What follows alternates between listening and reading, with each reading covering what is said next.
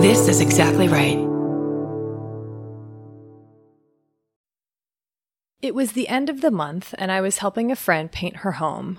Her house was about 35 miles away from mine, which is in the city of Boston. So in lieu of driving home, she opted to get me a room because I was going to be helping her the following day. Once I opened the hotel door, it was hot and musty, and you could tell no one had entered that room for a while. I turned on the AC and was hit in the face with a musty mist. That smell still lingers with me today. Didn't think anything of it, ate food and went to sleep. Continued with my weekend as scheduled. Basically, the gym and sleep. That following Monday, I felt out of it. I wasn't sick, just exhausted. I thought it was simply from going to the gym. I didn't have work because it was Memorial Day and wasn't due back to work until Wednesday, but I stayed in bed the whole holiday and the day after. I just remember being at work tired. I thought it was from oversleeping, and the best cure for that was more sleep. As the weekend rolled around, I was back at my friend's house painting, but I noticed I needed a break every 5 to 10 minutes or so. I was a bit sore and always out of breath and sweating profusely. Monday rolled around, and it had been 9 days since I was at the hotel. I went to bed, and when I awoke, I could no longer walk straight. I was slamming into walls and couldn't see straight. When I awoke, it was already midnight. I overslept again, but now I lost all motor skills, couldn't walk at all, and my speech was slurring, so Siri didn't recognize my voice. I had to crawl to use the restroom and had a hard time not knocking things over when I did. I awoke in my bed to my mom asking me about the mess in the bathroom. She immediately knew I was sick once she heard me speak. I woke up in the hospital surrounded by nurses and doctors trying to figure out why I couldn't talk or walk and why I had a fever of 106 degrees. It took about 4 days before they figured out it was Legionnaires. I still had a temperature of 103, still couldn't walk, no motor skills at all, and was unable to speak. Hallucinating at this point was the most enjoyable part of the day. I know I had rooms of family and friends, and by the look on their faces, I could tell they were told the severity of everything, which I didn't even know. I was in the hospital and rehab for about 3.5 weeks. I can walk and talk again, and all my motor skills have returned. I drop things a lot, and I'm very forgetful at the minor tasks. I had to relearn what I did for a living and how to drive. I used to love working out, but it's so dangerous now because I can't balance weights like I should, and walking hurts after a while. My joints feel like they are on fire most of the day. Steps are my new arch nemesis. My knees feel like they are about to buckle and crumble whilst walking up or down them. I have dizzy spells, get tired at the drop of a dime, and lose my train of thought halfway through tasks. It has been interesting. And I am glad to know I am not the only one out there dealing with these side effects and that things can get better.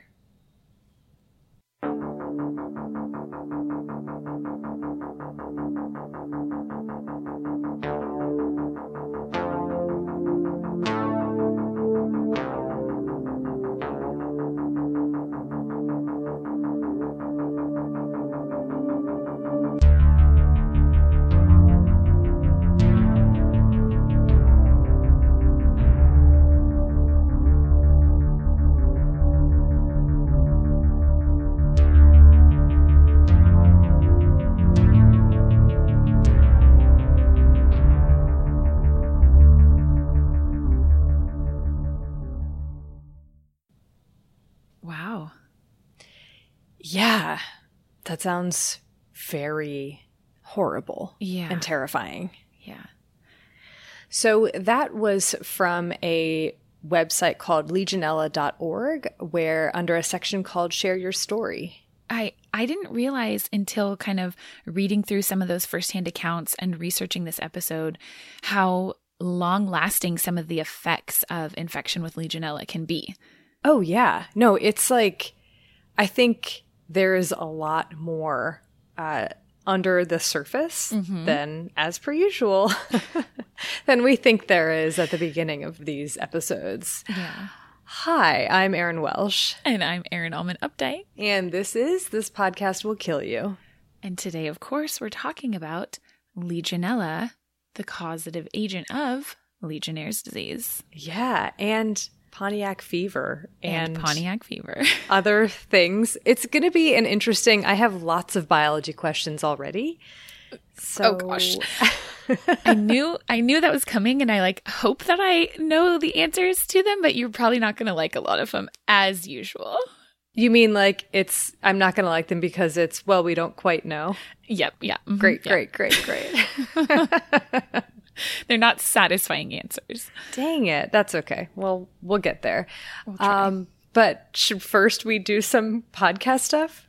We should. Yeah. Because let me check. Quarantini time? It is quarantini time. What are we drinking this week? We're drinking Losing Your Cool. Yep.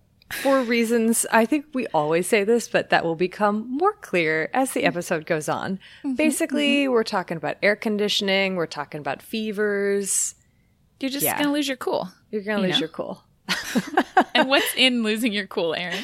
It is I think it's actually a really delicious one. So it has normal rum, pineapple rum, lime juice, apricot liqueur, and simple syrup. And we will post the full recipe for Losing Your Cool on our website, thispodcastwillkillyou.com, as well as on all of our social media channels like Twitter, Facebook, Instagram. And those are the places where you can also find the non-alcoholic Placebo-Rita recipe.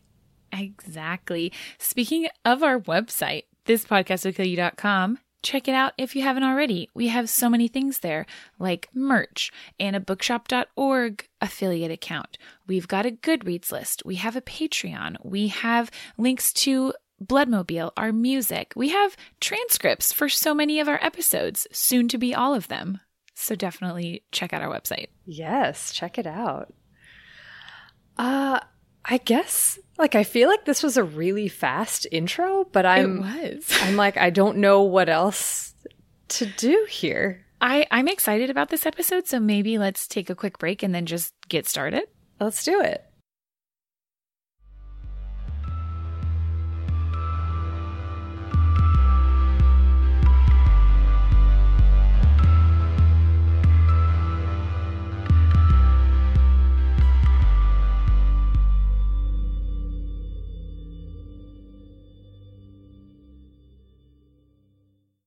So Legionella is a genus of bacteria that has a whole bunch of species, way more than I realized. I think at least over 50. Yeah. I think that's been a fairly recent development. Mm-hmm. Yeah. And I believe that at least 30 of these bacterial species can be pathogenic to humans. And in general, these are a much more interesting group of bacteria than I realized. I feel kind of bad because I was just like, oh, they're another gram-negative. Well, they're much more interesting than that. They are gram-negative little rods.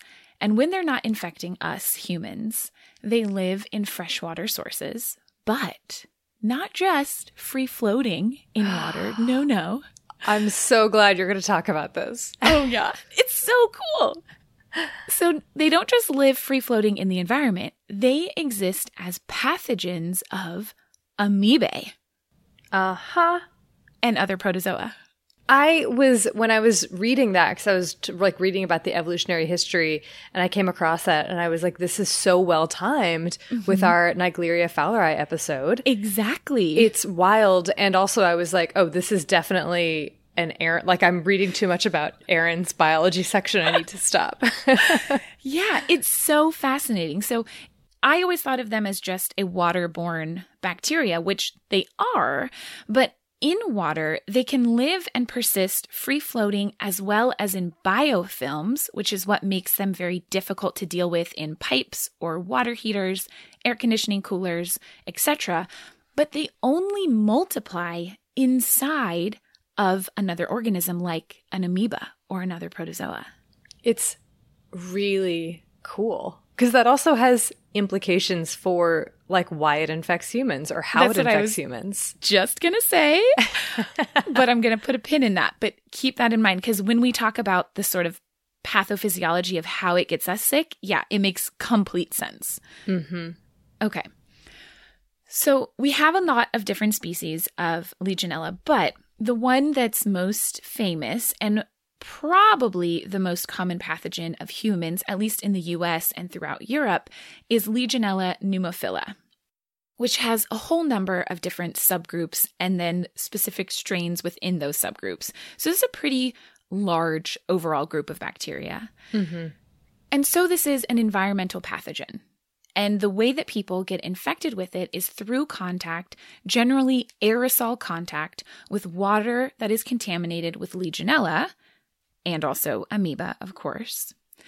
And Legionella in general grows well at warm temperatures, like 25 to 45 Celsius, just like the amoebas that we talked about in our Naegleria fowleri episode. It's happiest around 35 Celsius, which is like 95 Fahrenheit. It's pretty warm water. Yeah. And what's interesting is that although this is a bacterial species that's found naturally in aquatic environments across the globe, it generally doesn't reach high enough levels to get you sick in those natural environments. So what's the infectious dose then? Erin, I knew you were going to ask that. I have it in bold. We don't know. You have in bold, we don't know. Well, no, I have in bold, what is infectious dose? Oh, because, my gosh. Yeah, that was my biggest question too, because all these papers say, it's in human altered environments where we're artificially heating water. Then you have this disproportionate growth of Legionella, the bacteria, in comparison to the amoebae.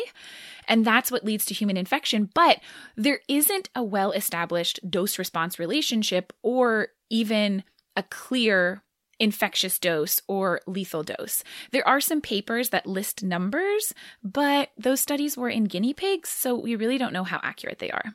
Well, and it's really interesting too, because as I'm sure you'll talk about, there's a wide range of like host susceptibility where like your immune system and your age and your whatever risk factors must change a lot of like the infectious dose for one person might not be the infectious dose for somebody else. Exactly. And we'll talk a little bit more about that when we talk about the symptoms of like the kind of range of symptoms that you see in these disorders, because I think that plays a huge part in it. Okay.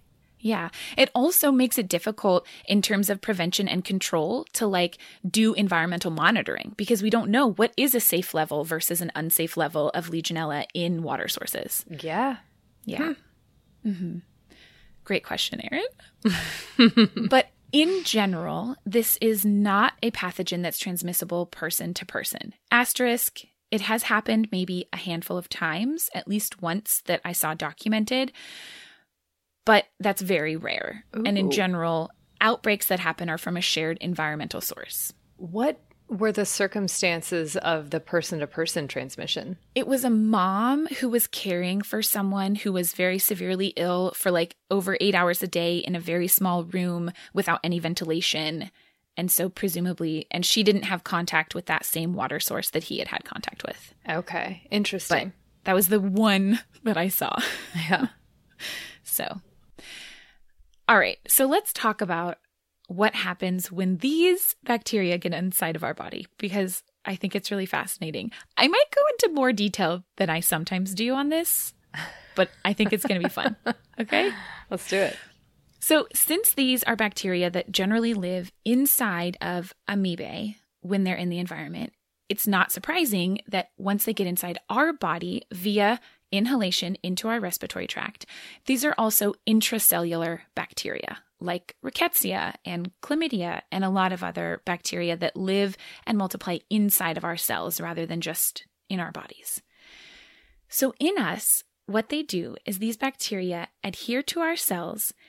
I think from what I read, they can infect other cells like our respiratory cells, our epithelial cells, but primarily they infect macrophages. Mm-hmm. Macrophages are white blood cells that normally serve the function of gobbling up bacteria and then killing them. But Legionella is able to persist inside these macrophages. Here's how they do it.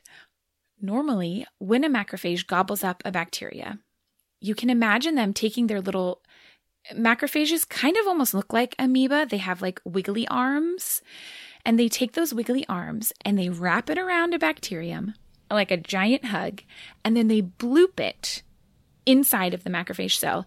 But once it gets inside the cell, it's wrapped in a little bubble of macrophage cell membrane. Mm-hmm. It's called the phagosome. Oh, yeah. Yeah, you know this, Erin.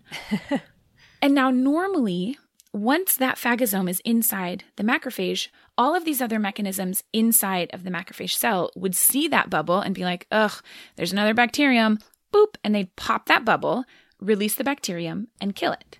Mm-hmm. But Legionella prevents that bubble from ever popping. So they persist inside a bubble, inside a macrophage, and they replicate and replicate and replicate. The reason I think this is fascinating is because it's exactly the same thing that they do inside an amoeba. Because amoebas eat bacteria the same way that our macrophages do. Right. It's also very virus-like behavior. It is. It's very viral. Huh. Yeah.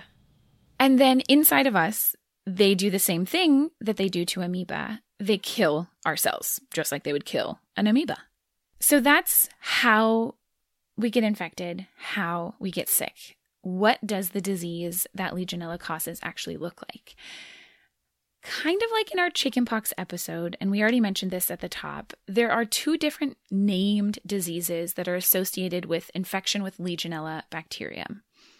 But as I was reading this, I was like, I find it annoying that we have these 2 different named diseases because they're not truly really different. They're kind of just a spectrum of symptoms, which all seem possible after a Legionella infection, including asymptomatic infection. There's evidence of people who become infected, seroconvert, so they show evidence of infection and immunity, but never have any symptoms of infection with Legionella. So some places have started just sort of naming this Legionellosis as a spectrum of disease rather than Legionnaire's disease versus Pontiac fever. Right. I mean, and I also think that probably the likelihood of someone being diagnosed with Pontiac fever is much lower than with Legionnaire's disease. And like, if the exposure is the same, okay, I guess that leads into the question of why are there 2 diseases? Like, why are there 2 named diseases? I mean, historically it makes sense, but like, why did that differentiation persist for so long? Great question. And I knew that you were going to ask this question. This is another place I have it in bold. We don't know. Yeah. So my big question was, is it species specific? Is it different species of Legionella that are causing Pontiac fever versus Legionnaire's disease? Maybe, but not really, as far as I can tell from all of my research, because not only do we mostly test for Legionella pneumophila serogroup 1, so like one specific group of Legionella pneumophila, that particular bacterial species has been found to cause both Legionnaires and Pontiac fever, as well as asymptomatic infections. Mm-hmm. So it can't be entirely based on serogroup, and it can't be entirely based on species of bacteria, because again, there's a lot of different species of Legionella.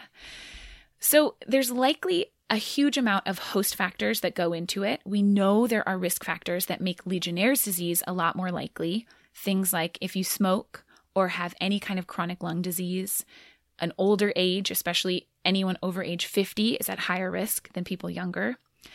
And any kind of immunocompromise, especially immunocompromise associated with cancers or being on cancer therapy or steroid treatment.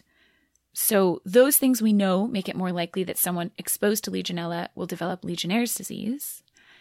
But like you said, Erin, we also just don't know as much about Pontiac fever because it's pretty mild. So Pontiac fever is basically just a mild flu-like illness caused by Legionella. It's fever, body aches, maybe some respiratory symptoms, but it lasts for a few days and then you get better.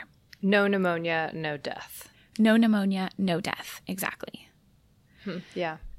Legionnaire's disease, on the other hand, is a pneumonia.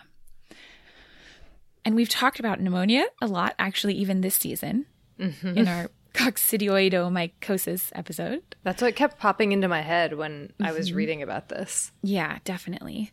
So the symptoms of Legionnaire's pneumonia generally start anywhere from 2 to 14 days after infection. So that's the incubation period. It can be quite long. It starts very often with a fever. And like you heard in the firsthand account, this fever can get quite high. Often you'll have chills, which are associated with such high fevers, a cough. Unlike some of the more, quote, typical pneumonias, this cough is not often very productive, so you don't have a ton of phlegm that you're bringing up, but you still likely have a cough.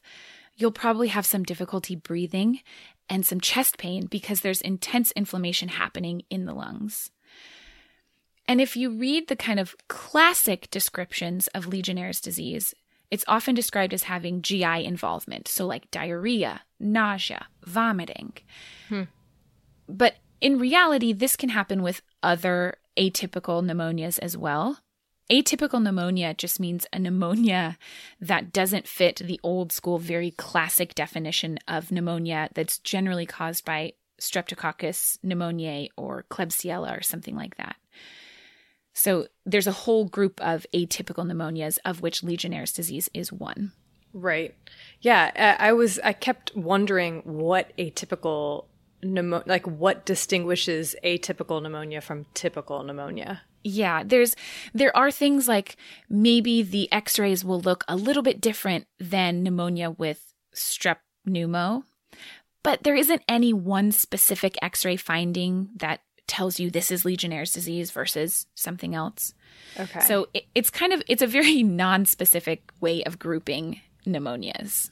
So like if somebody came in with symptoms of pneumonia, some kind of pneumonia, like what would make you go, oh, that's typical pneumonia versus atypical? Would it be like you screen them for strep, or you look at the x-ray? Is it a combination? Like, yeah.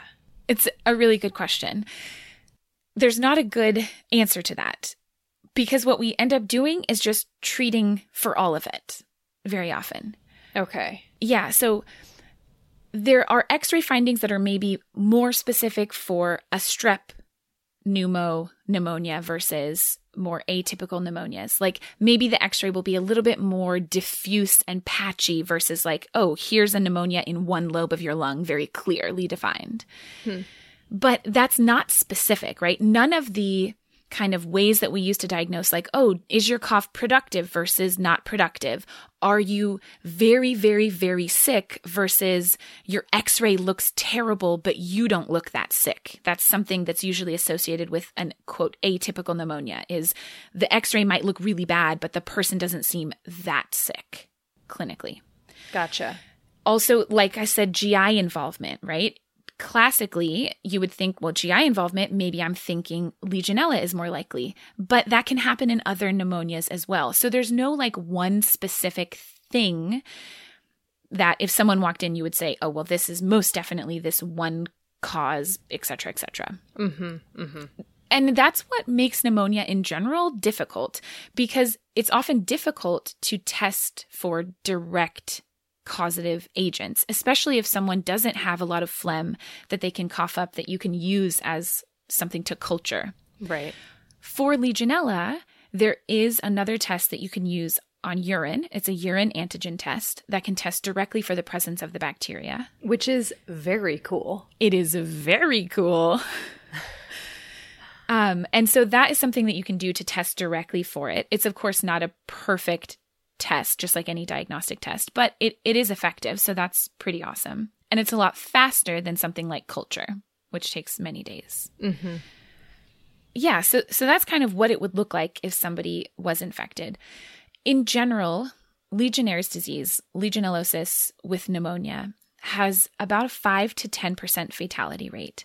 That's with treatment. Is that just because of just how fast the bacteria is like already caused damage before it's caught? Or is it like the efficacy of treatment isn't as great as for other pneumonias? Like, why is that? So it's actually pretty similar to the fatality rate for pneumonias in general. Okay. It's just a bad It's thing. just a bad pneumonia. And Yeah. I think that historically, Legionnaire's disease was considered a more severe form of pneumonia. And if untreated, the mortality rate can be a lot higher than for other forms of pneumonia. It can be as high as 40 to 80%, whereas for other pneumonias, it might be less, like 30% or so. But as we've gotten better at recognizing Legionnaire's disease, I think people get diagnosed earlier. And so we've seen that it's not always necessarily the most severe form of pneumonia. It's just that previously we were only seeing the sickest of sick people, if that makes sense. Yeah. Okay. And the other thing that you would say would make this a more atypical pneumonia is that if you treat it like we would treat a typical pneumonia with something like a penicillin or a cephalosporin, it wouldn't respond, because those type of antibiotics that we use for more, quote, typical. And when we say typical and atypical, that doesn't mean common versus uncommon. Atypical pneumonias are still quite common. It's very confusing. I don't like terminology at all. But it's if you read about pneumonias, they use that terminology all the time. I'm not a fan. Mm-hmm. But yeah, so it doesn't respond to those. You have to use different antibiotics, which is why in the US and a lot of other places, if somebody comes in with pneumonia, they'll often get an antibiotic that will cover both the atypicals and the typicals, if that makes sense. Yeah. Because if we aren't able to test for the exact bacteria that causes it, you just want to cover everything. It makes sense. Yeah. Well, that's the biology, pretty much. Oh my goodness, that was so fast. It was. Do you have any more questions?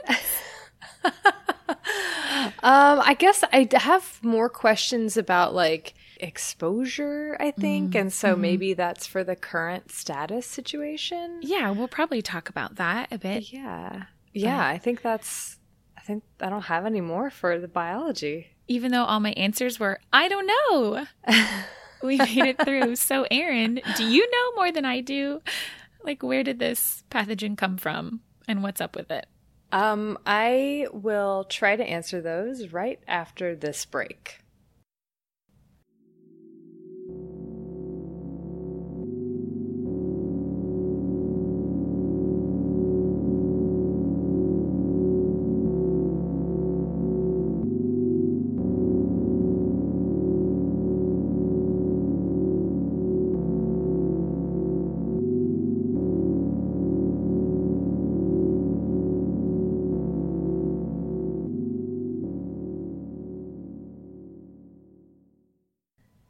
I like the story of Legionnaire's disease because on the surface, it seems like a fairly straightforward example of a classic outbreak investigation and unraveling the mystery of a new infectious agent, which is basically what I thought it was when I first started researching for this episode.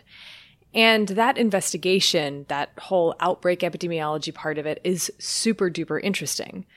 But what I find makes it even more interesting is, of course, the context. Always the context. Why did this outbreak happen when it did, and what about its circumstances led to the way it played out, both in terms of the epidemiological investigation as well as how it was portrayed by the media? So let's get into it by going back to 1976, Philadelphia, Pennsylvania, aka the city of brotherly love. This entire year, everyone around the U.S. was celebrating the bicentennial of the country, including more than 4,000 members of the American Legion, which, if you didn't know, because I had to Google it, is an organization of U.S. war veterans. They do a lot of like lobbying on behalf of veterans, and they also hold meetings or commemorative events. And one of these such events took place from July 21st to July 24th at the Bellevue Stratford Hotel in Philadelphia. This was specifically the 58th annual convention of the American Legion Department. Wow. Yeah. Over the course of that convention and in the weeks that followed, 221 people became ill with a mysterious disease and 34 died, which is a rate of about 15%. Most, but not all, of those affected were members of the American Legion, hence the name Legionnaire's disease. So, what went down at this hotel? Yeah. The outbreak was first brought to the attention of the CDC when a local physician at the VA diagnosed several of his patients with pneumonia. But this pneumonia wasn't typical pneumonia. whatever It that wasn't, means. was it? And this one didn't seem to respond well to the normal antibiotics that he generally prescribed. An alarm bell started going off when 4 of his pneumonia patients died. Oh, gosh. On the morning of August 2nd, David Fraser, a former EIS officer who worked as an epidemiologist at the CDC, got the call that something was going down in Philadelphia, and he was put in charge of a field team to find out what. Fraser and his team arrived on the scene fairly early on in the epidemic curve, and while they had a lot to go on epidemiologically, that knowledge didn't help them too much in their top priority, like stopping or at the very least slowing the epidemic. Mm-hmm. They knew that the linking factor among all of the people getting sick was this convention at the Bellevue Stratford Hotel. And as it turned out, these first few patients that the doctor at the VA sort of sounded the alarm on, that was just the tip of the iceberg. More and more cases of pneumonia began to appear in doctors' offices around the city, and the death toll was mounting. Can you remind me how long after the convention this doctor told the CDC, like what the time frame was? So I think the doctor told the CDC in like the very like August 1st or like at the very end of July. Okay. And I think the first cases were a few days in the middle of that convention. Okay. And so which was July 21st to July 24th. And Right, so okay. the CDC got there like the first week of August. Okay, So like okay. pretty soon. Yeah. And it's like the epidemic curve maybe hadn't quite peaked. It was close to peaking. Yeah. But more and more cases started to like roll in. But it is likely that given the incubation period of 2 to 14 days, those that were going to get sick had already been exposed. Right, exactly. And there may not have been a whole lot more exposures happening. And that convention was over, and they presumably had left the city, a lot of people.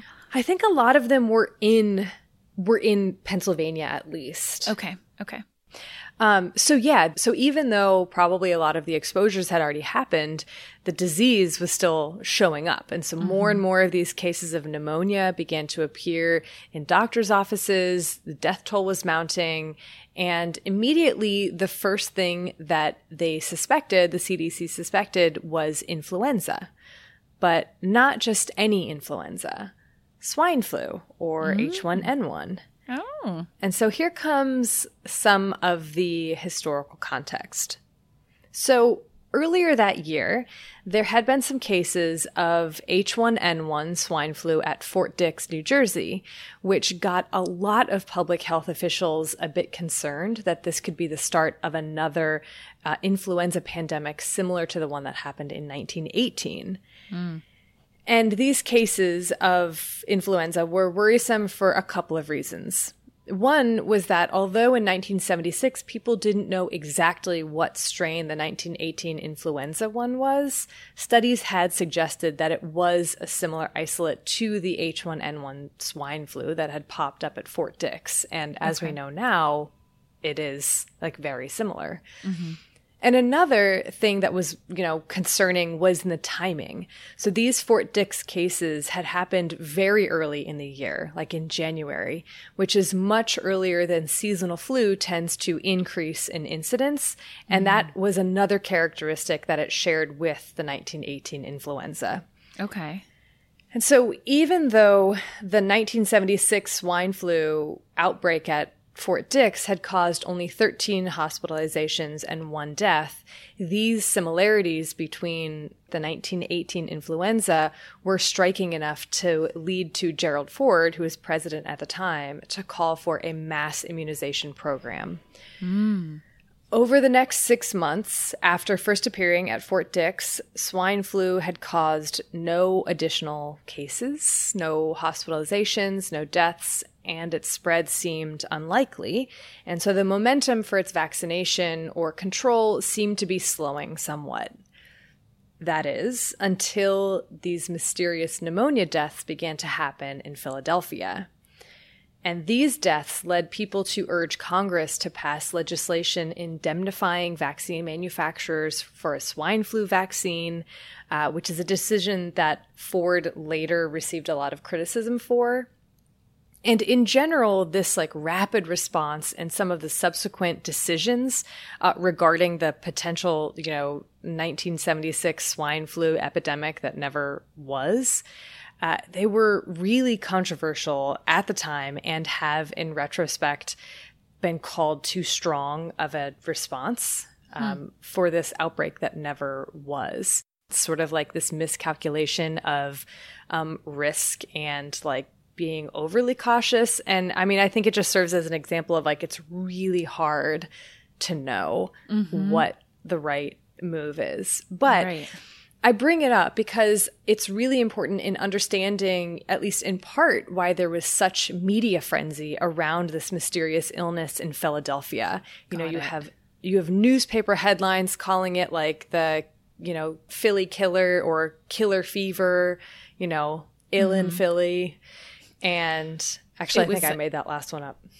Everyone was just sort of primed to be paying attention to something like this. Yes, exactly. Okay, that makes sense. I mean, it's sort of like I was thinking about it in the context of today and COVID and how like if there was a convention, let's say like this summer and next summer, and it was like, oh, these cases of atypical pneumonia and fever, people would be very concerned for good reason. Uh-huh. Remember that for later. Yeah. Oh, great. Okay. Oh, yeah. And the other thing is that swine flu, this H1N1, this wasn't the only potentially deadly epidemic disease that was featuring in headlines during the 1970s. Ebola, Lassa fever, Marburg virus, Campylobacter enteritis and gastritis, Lyme disease, these were all making themselves known and scaring the world along the way throughout the 1970s. And there's a quote that's often used to characterize the attitude of Western medicine in the middle of the 20th century regarding infectious disease. Quote, "It's time to close the books on infectious diseases, declare the war against pestilence won, and shift national resources to such chronic problems as cancer and heart disease." So it turns out, and I found this out while trying to find this exact quote, that this is an urban legend. I knew it. I feel like I remember looking up that quote like when we first started this podcast and being like, it's not real. It's not real. Yeah. No. Like this, this quote was never said. It's just, no one can find the origin. I know. And so, yes, it may be a misquote. And while the war on infectious disease was never declared over, it is true that advancements in antibiotics and vaccines may have made many clinicians a bit, let's say, overconfident, maybe, regarding their ability to handle like whatever came their way. Totally. And even if we lacked the tools to take care of a pathogen, the number of newly diagnosed human pathogens, especially those that could cause epidemics, was kind of slowing to a near crawl, like since the heyday of, early germ theory and et cetera. Right. If the first half of the 20th century was basically like stick some sputum onto a slide, pop that slide under the scope, and then describe a global pathogen that had been infecting humans for millennia, then the second half of the 20th century felt to like many people that there's like nothing new under the sun. We've got it all. Or just like a few things. Like it's more of an anomaly to find a new pathogen than it is to just see your typicals. Right. Than just your typical pneumonias. Right. And obviously that's not our feeling now, right? Like not in the age of COVID-19, of Zika, of bird flu, of sin nombre virus. Like we are keenly aware, the globe right now is keenly aware that emerging infectious diseases are very much a part of life. But this was not necessarily the case in 1976. Legionnaires' disease would really become one of the first, or at the very least, like part of the first cohort of emerging infectious diseases, which was this like concept, a new concept at that time that would eventually force humans to evaluate the ways that they interact with their environment that may increase the risk of a spillover event, or at the very least alter the ecology of the pathogen that could lead to an increase in human disease. And this trend of emerging infectious disease isn't solely one due to environmental disturbance, of course. It's also due to the constant development of technology and the growth of our own knowledge base that allows us to see more detail where previously it was all sort of a blur. Like, we're going to describe new species because we described one genus in the first place, or a new genus, right? So it just kind of like, it builds and builds and builds. But let's head back to the hotel. Let's check in on what's going on there. Yeah. The CDC had shown up in full force and were quickly at work surveying those with the mysterious pneumonia, as well as other attendees of the convention that hadn't gotten sick. These surveys revealed that older age and smoking were pretty big risk factors, and that men were 3 times as likely to get the disease as women. They checked hospital logs to determine whether it was just the Legionnaires, or if other hotel guests, or if anyone local had gotten sick too. And they certainly had. There were several cases of what was referred to as Broad Street pneumonia, which is the street where the hotel was on, that had popped up. Basically, these were people who weren't Legionnaires or had not even necessarily gone into the hotel. Some had just been on the sidewalk next to the hotel. Oh. So what the heck was causing this disease? And even more pressing, how was it transmitted? And it would take some time for the second question to be answered, and I'll get to it. But what all of this shoe leather epidemiology did was help with the second question, at least in the form of ruling out. So foodborne transmission was ruled out. Arthropod vector-borne transmission was ruled out. Person-to-person transmission was ruled out, which also kicked influenza to the curb at the same time. And it seemed most likely to Fraser and the others on this field team who were investigating the outbreak that either airborne or water contamination might be the culprit. Oh. But extensive sampling of the sources of water and all of the air ducts in the hotel, it turned up nothing. Like, they were baffled. Wow. Not long after the CDC had arrived on the scene, cases began to decline, and eventually there was nothing left to do but go back to Atlanta and begin preparing the reports, which they did on August 20th. So it was really just like 2.5 weeks of like hardcore investigation. Like, so many people on the ground. Right. And even though the field workers had covered a tremendous amount of ground in their investigation of the outbreak, the fact that they had come back without a causative agent and that they seemed no closer to being able to prevent a subsequent outbreak of whatever this was, it made the CDC a big target in the media reporting at the time, which was already super critical of their handling of this whole swine flu situation. Right. And also, like, this was in the headlines for ages. It became like part of popular culture almost. Right. Like, Bob Dylan wrote a song called Legionnaires' Disease. I know who Bob Dylan is, so that's like almost a first for the two of us. Good first step. But I feel like even today, most people will have heard of Legionnaire's disease. Like, it's a thing. People have heard of it. It's a headline, etc. Yeah. Yeah. Yeah. Do you want to hear the Bob Dylan, like a couple lines? I would love to. Okay. Some say it was radiation. Some say there was acid on the microphone. Some say a combination that turned their hearts to stone. But whatever it was, it drove them to their knees. Oh, Legionnaire's disease. I love it. Yeah, and it goes on. There's more. I haven't listened to the actual song, so I don't know how the melody goes, but it exists. But anyway, I think that the little lyrics that I shared really speaks to the fact that no one knew what was going on. And that was part of the reason that it was like so persistent in, headlines and like the news stories at the time. Right. People love a mystery. Exactly. And all that the CDC and the affiliated institutions could do, all they could say was what Legionnaire's disease was not. And this was such an enormous investigation, even in just this short time period. Like, For instance, the Franklin Institute looked into the air conditioning system. The Academy of Natural Sciences examined the water supply. Drexel University used mass spectrometry to look at whether there was anything in the water. Harvard and MIT were involved in testing hair of survivors to look for an environmental toxin. University of Connecticut examined nickel poisoning, which was actually a pretty popular hypothesis for a minute until it was revealed that autopsy knives, which were nickel coated, was leading to the inflated appearance of contamination. Yeah. Huh. But this was a huge undertaking. Yeah. And nobody, even when they tested the air conditionings and things, they couldn't find it. I have a suspicion why, but. Yeah. There was, at the end of this, after some reports had been produced, committees of infectious disease specialists and committees of pathologists came to one conclusion regarding the Legionnaires' disease outbreak.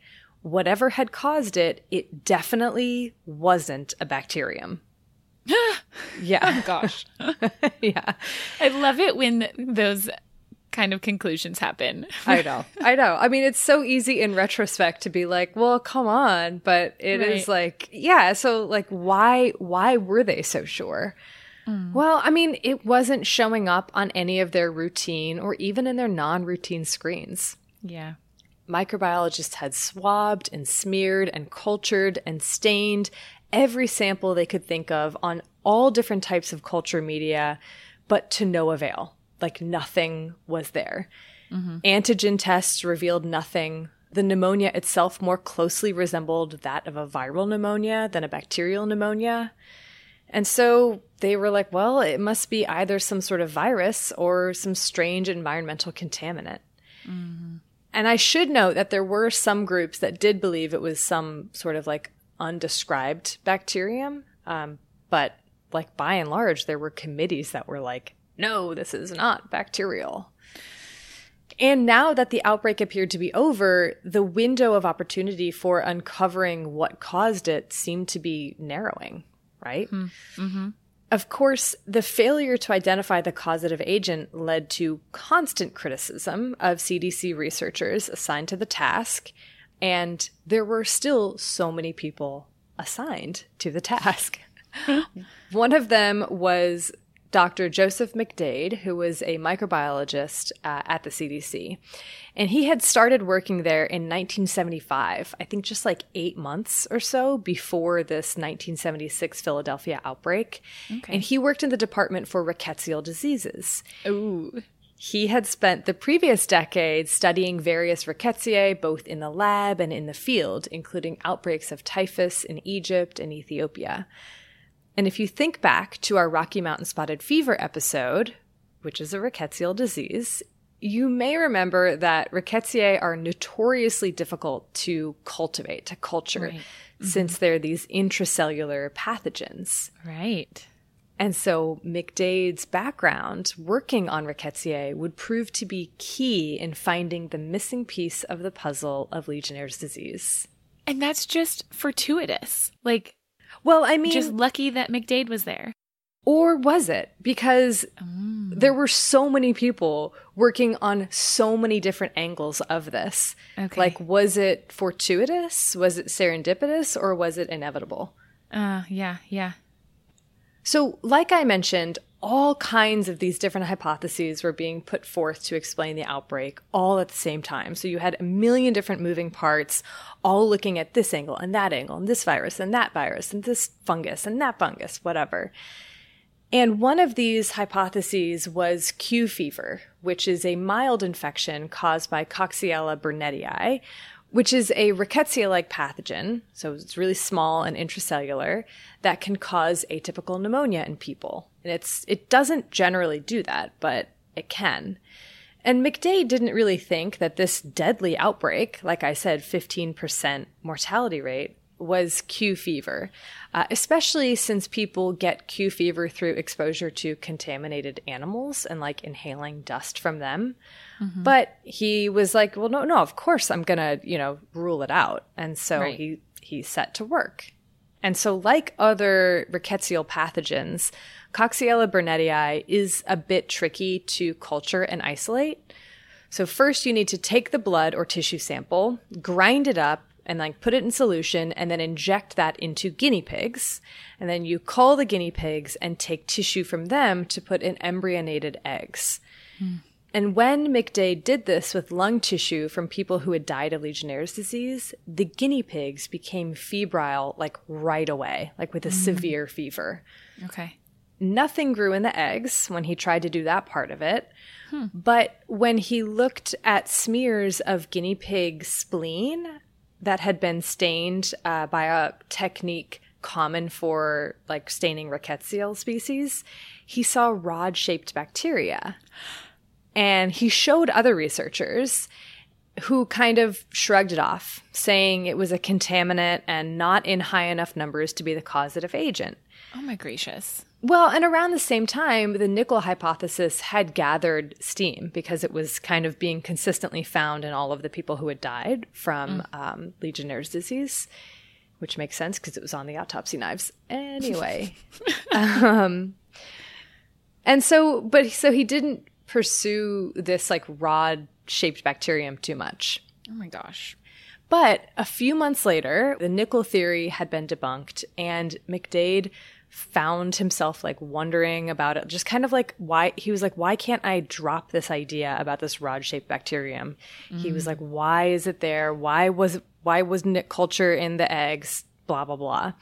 And so he went in over like the Christmas break and was like, there's no one here, so I'm going to have the lab all to myself and I'm going to be able to do this work without being disturbed. Oh my gosh. And so he went back and he like started to look at all of the slides again that he had prepared.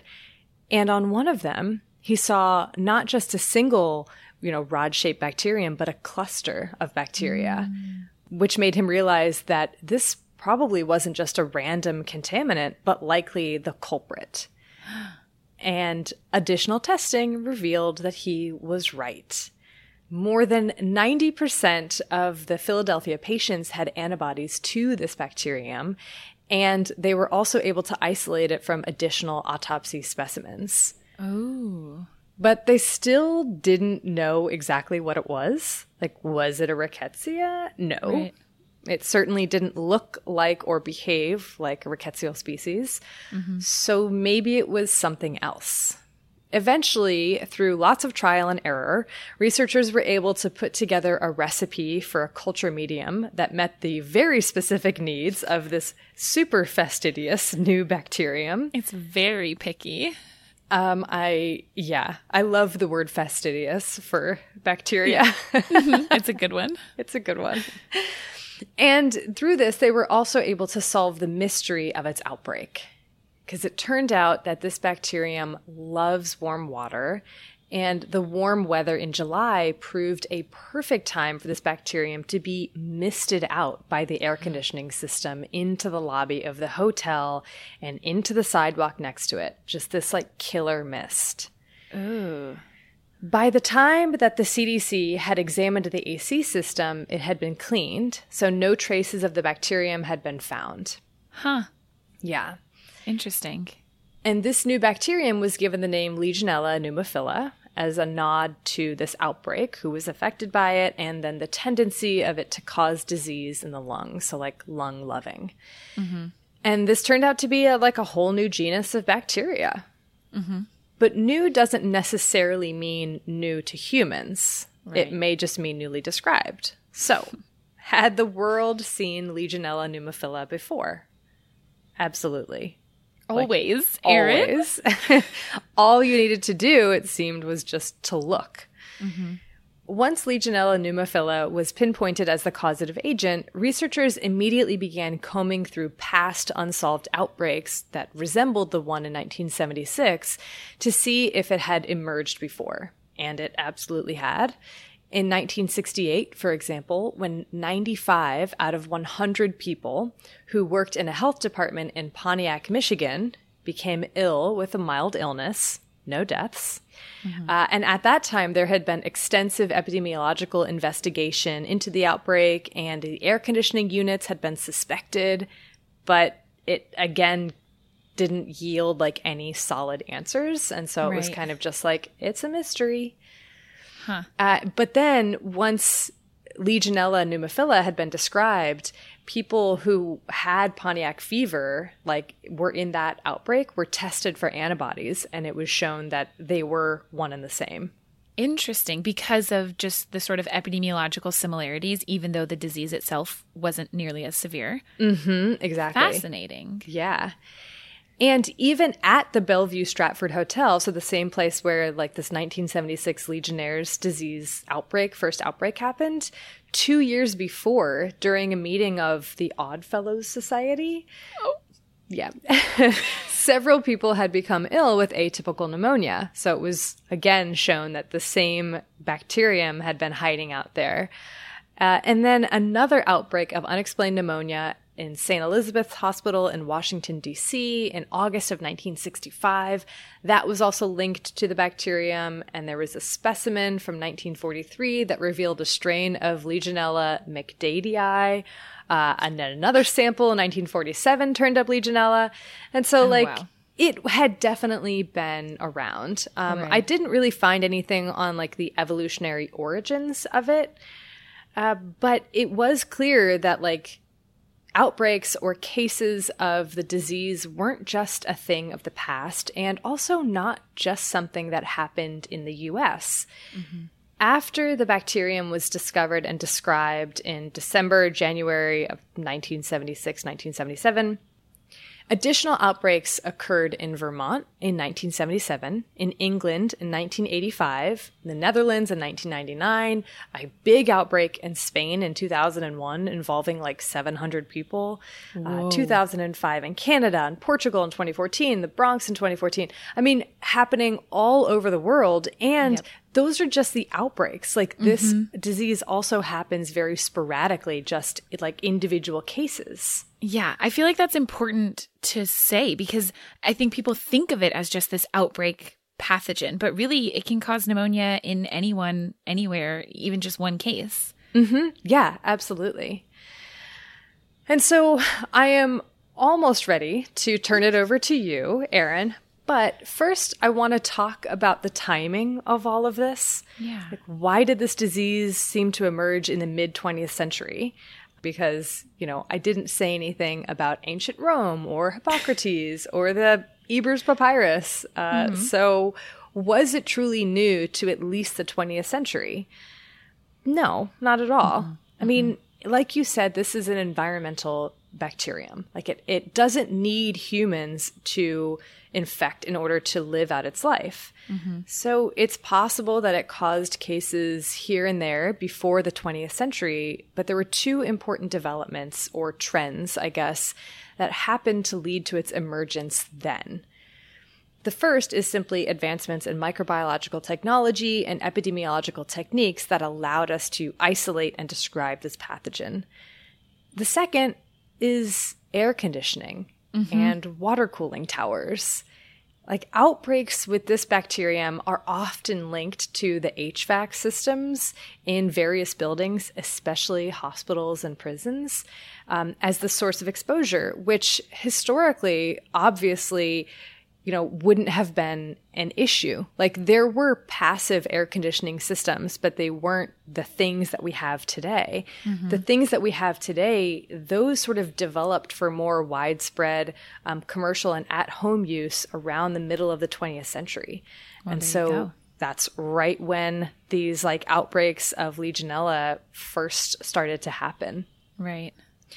And so it all comes back to timing and context yet again. Why did it happen when it happened? Why was it discovered then and not earlier? Why was there so much media attention? How did the demographics of the victims affect the attention it got? Mm-hmm. I didn't go into it here, but there has been a lot of discussion about that and like the fact that these were members of the American Legion who were largely impacted and comparing and contrasting that to the early days of the AIDS crisis and how little attention that got in comparison. Right. All of these things play a huge role in how epidemics or outbreaks, including this one, play out.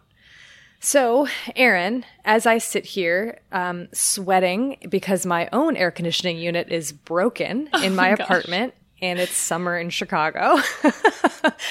So it's kind of funny to just read constantly about air conditioning. I'm like, okay, yeah. You're like dripping. Like, at least I'm not breathing in Legionella. Yeah. Will you get me up to speed on where we stand with Legionella today? I would love to, right after this break, for a cold glass of water.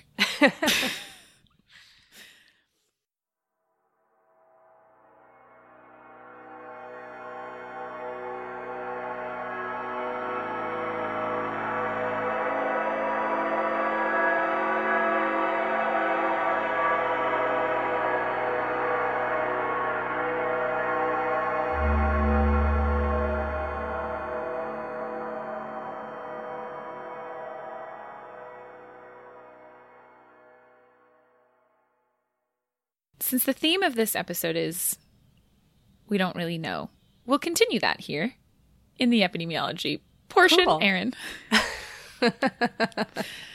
We know some things. It seems as though worldwide, and in the U.S. specifically, the overall risk for Legionella infections seems to be increasing. Or at least the overall case numbers are certainly increasing, even though we have better guidelines in terms of cleaning of air conditioning systems, etc., on how to try to prevent Legionella contamination.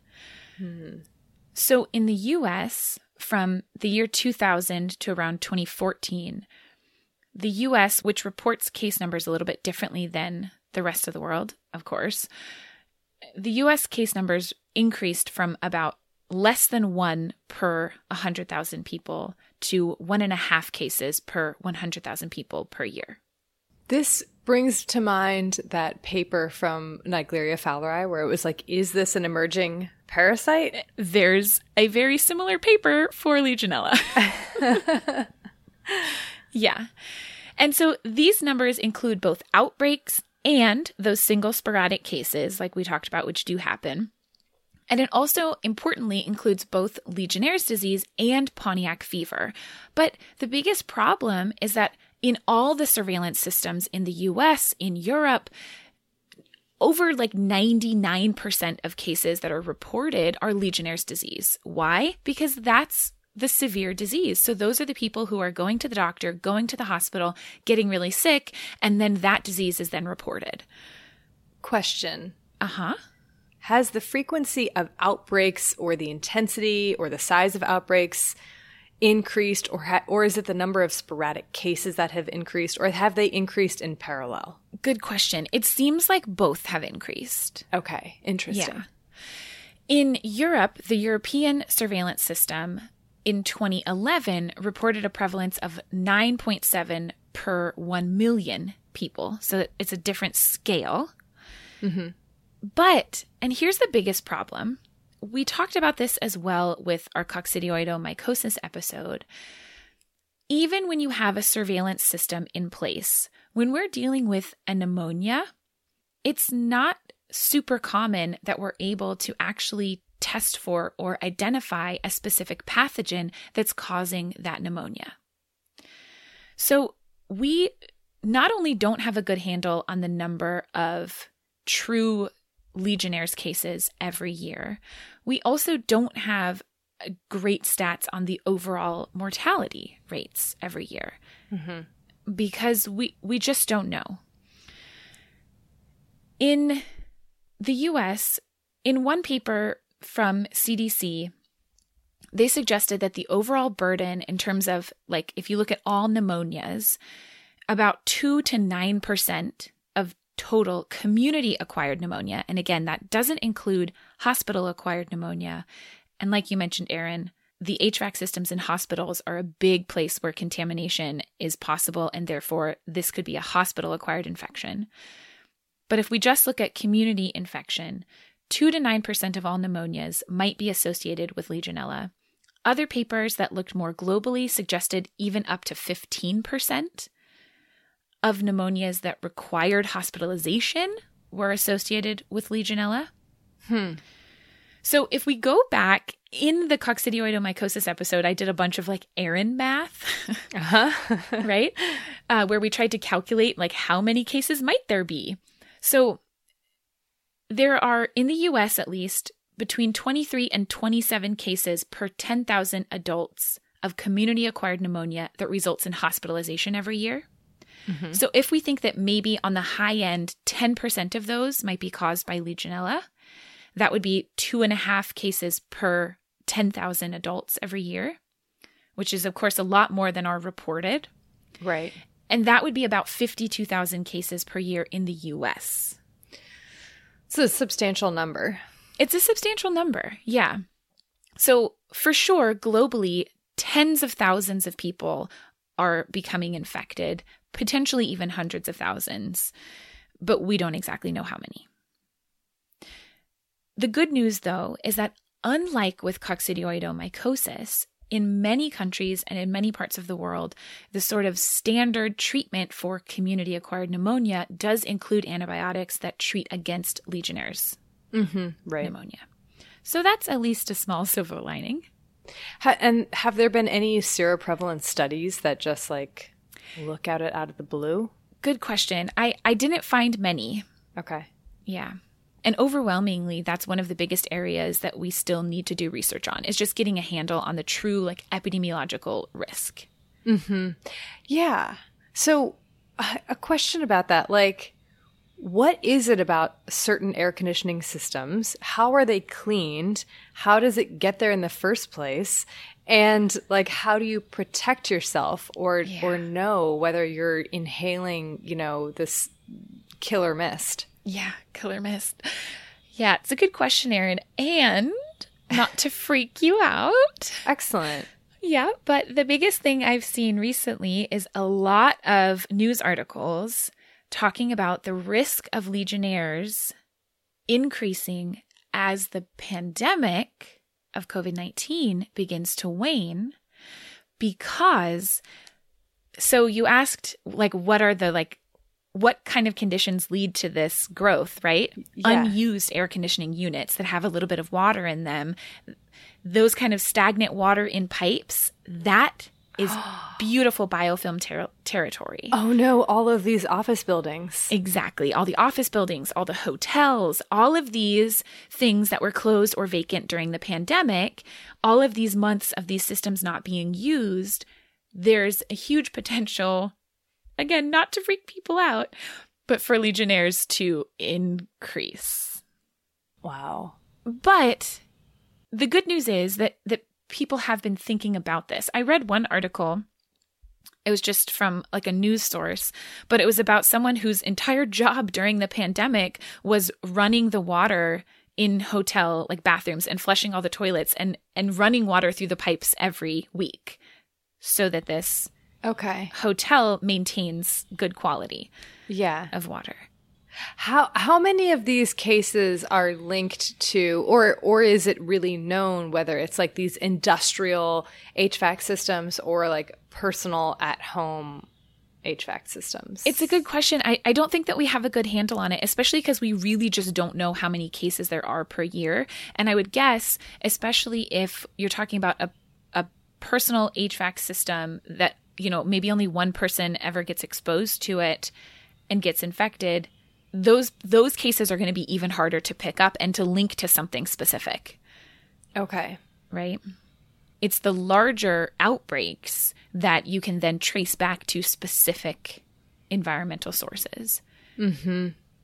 So, yeah, that's Legionnaires. There's some other pretty cool research being done. There's a lot of cool research being done, especially on the kind of detailed molecular biology. I'll link to a couple of papers on that to try and understand how Legionella is able on a molecular level to survive and persist in our cells, as well as on vaccine development. So we're nowhere near having a vaccine, but there are people who are working on mouse models to try and develop a vaccine because it's at least theoretically possible based on how much of an immune response humans mount to it.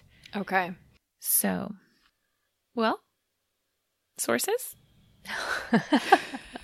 Man, this was like short and sweet episode. Not that sweet, I guess, but short and moderately horrific. Yeah, absolutely. Yeah, I have a bunch, but I want to shout out a few that I found super helpful. One by Weiss from 1992 called A Plague in Philadelphia. Another by McDade himself from 2002, Legionnaires' Disease, 25 Years Later, Lessons Learned. And by Wynne from 1988, Legionnaires' Disease, A Historical Perspective. Wow. I love that there was a historical perspective like 12 years later. Yeah, I know, right? I had a number of different papers.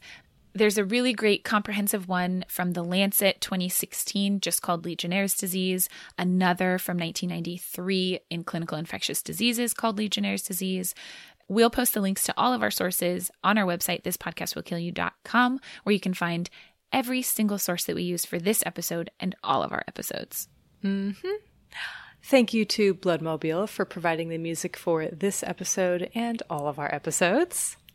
Thank you to the Exactly Right Network, of whom we're very proud to be a part. And thank you to you, listeners. We hope you enjoyed this one. Actually, we just got an email like the other day being like, can you do one on Legionnaires' Disease? Yeah. And I was like, coming your way. You ask, we answer. And a big special thank you also to all of our patrons. You are amazing. We love you. So much. Okay, well, until next time, wash your hands. You filthy animals.